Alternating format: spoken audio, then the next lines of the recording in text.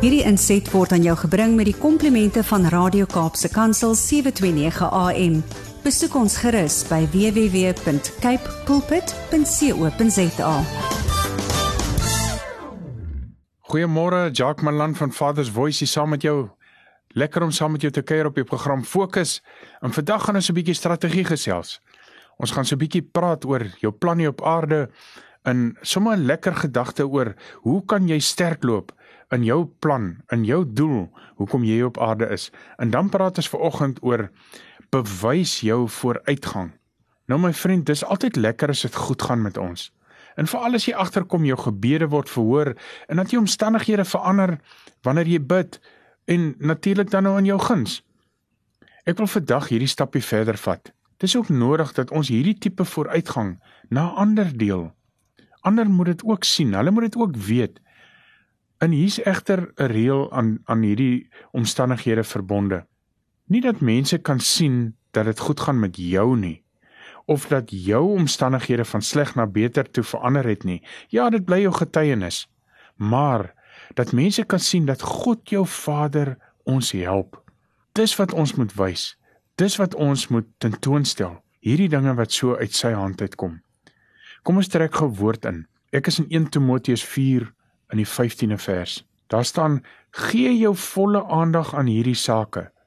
Werp jouself in jou werksaamhede, sodat almal jou vordering kan sien.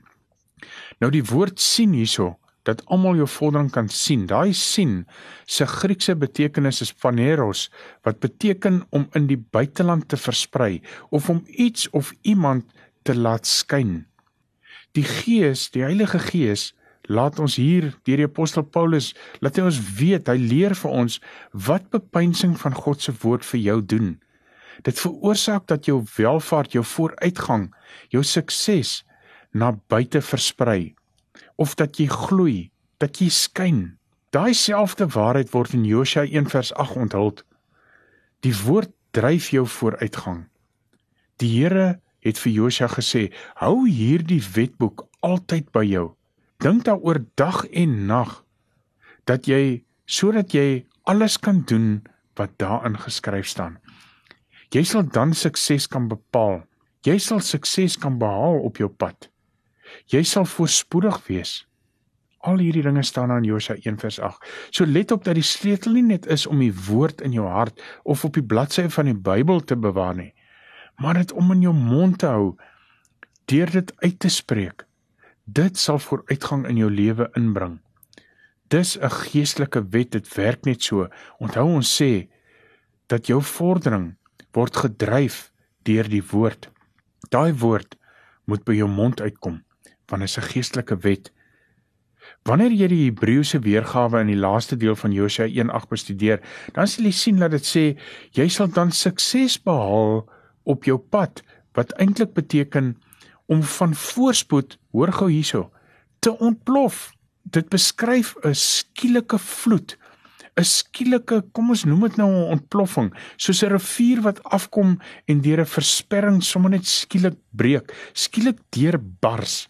Dis die soort voorspoed, daai welvaart van sukses, wat jy sal ervaar as jy God se woord bepeins, dit glo, dit joune maak, en dit dan uitleef as deel van jou lewe, as jou gees daarmee oorweldig raak. Ek wil dit so noem, as jy ontplof in vorentoe gaan met soveel krag, dat niks jou kan keer nie. Onthou net, ek moet met die woord saamwerk, om hierdie beginsels te laat effek. Ek kan nie my eie planne uitdink, en nou die woord gebruik, dat die woord my nou moet help met my eie planne nie. Ek moet met die woord saamwerk. So kom ons raak gou nog bietjie meer prakties. Kom ons sonder gou besigheidsmanne uit vandag. As die woord bedoel dat as 'n kind van God, wanneer jy sy woord bepeins, as dit dan 'n integrale deel is van jou besigheid, dan sal 1 Timoteus 4:15 waarheid in jou kry, as dit sê, werp jouself in jou werksaamhede, sodat almal jou vordering kan sien, dan moet dit 'n waarheid in jou kry. As ons dan leer dat hierdie sien beteken ook om na buite te stuur of na die buiteland te versprei, daai Griekse woord paneros, wat beteken om in die buiteland te versprei, dan keer niks ons om jou tot op hierdie geestelike wette, om te beroep daarop, om 'n aanslag te maak daarop, om dit vir jou te vat. Dan keer niks jou, onthou ons praat met besigheidsmanne, dit keer niks jou om geestelik groot te droom nie. Maar nie dat dit net geestelik bly nie. Nee, dat dit fisies sal uitspeel. Hoekom nie? As jou droom is om jou besigheid uit te brei, selfs in die buiteland te versprei, bepeins die woord van God in jou lewe en toets hierdie beginsels van God. Miskien het jy 'n besigheid in jou handelsmerk is dalk nog nie in die buiteland versprei nie.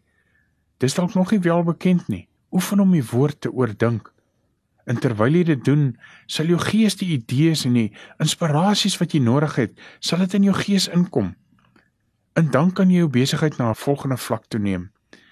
Maak nie saak in watter area van jou lewe jy hierdie buitengewone vordering nodig het of wil hê nie. Gebruik hierdie geestelike wette, bepeins die woord en kyk hoe kan hierdie geestelike wette vir jou vordering maak. Dit gee jou die geleentheid om te begin getuig, om te vertel oor hoe jou Vader jou help, oor hoe hy jou besigheid seën, oor hoe hy vir jou wysheid gee om na die volgende vlak te gaan. Gebruik jou lewe, jou besigheid, om getuienisse te bou wat kan uitstaan na ander. Laat jou lewe skyn deur die woord, deur dit te bepeins en dit ook toe te pas. Ek sluit so af. God stel nooit teleur nie. Hy's altyd met ons en in ons, en hy's altyd deel van elke plan van jou, mits jy hom toelaat.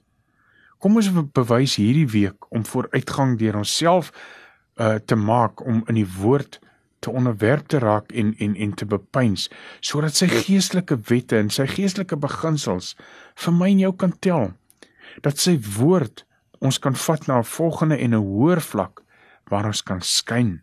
So wees bemoedig, dat die woord is waar, altyd, dat dit altyd doen, dit wat dit sê.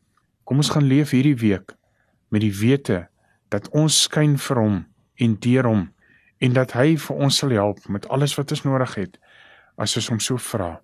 Kom ons bewys ons vooruitgang, met Christus in ons. Hierdie inset was aan jou gebring met die komplimente van Radio Kaapse Kansel 729 AM. Besoek ons gerus by www.cape pulpit.co.za.